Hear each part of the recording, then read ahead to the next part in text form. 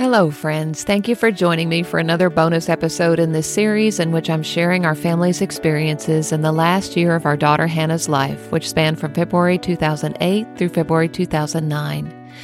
My desire is to process through the events of those 12 months with a perspective that 16 years has brought, and to point people to hope in Jesus along the way.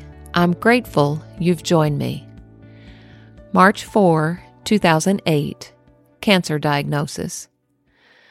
I'm going to let my email from this date 16 years ago stand alone for today's episode. I will follow up with a bit more detail in tomorrow's episode.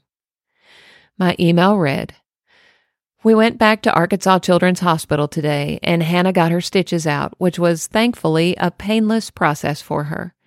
We were able to meet with her surgeon, who shared with us the results of the pathology report. The results were not what we would have chosen. The surgeon shared the news with us, and then we met with an oncologist who explained what is ahead. The tumor was a glioblastoma, which is an aggressive type of tumor.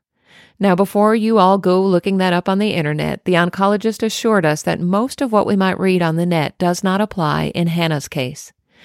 It is extremely rare for this type of tumor to occur in the pineal region of the brain, and unusual in someone her age. The prognosis for adults with this type of tumor is not good. However, in children, the prognosis is quite good with treatment. He assured us that the tumor itself is completely gone. This additional treatment is to prevent recurrence.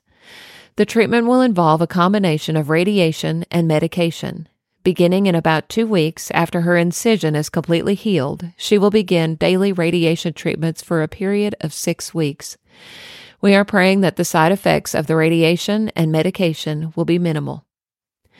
The oncologist also shared with us that our surgeon is one of the few surgeons in the nation who actually removes pineal tumors.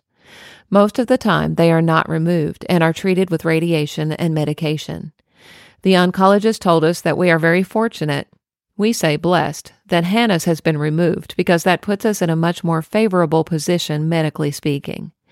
We know that God has had his hand on the situation and has been directing the doctors from the beginning. Hannah has a positive outlook and said today that she is ready to get on with it.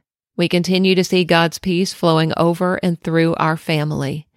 Please continue to keep us in your prayers. God is good all the time.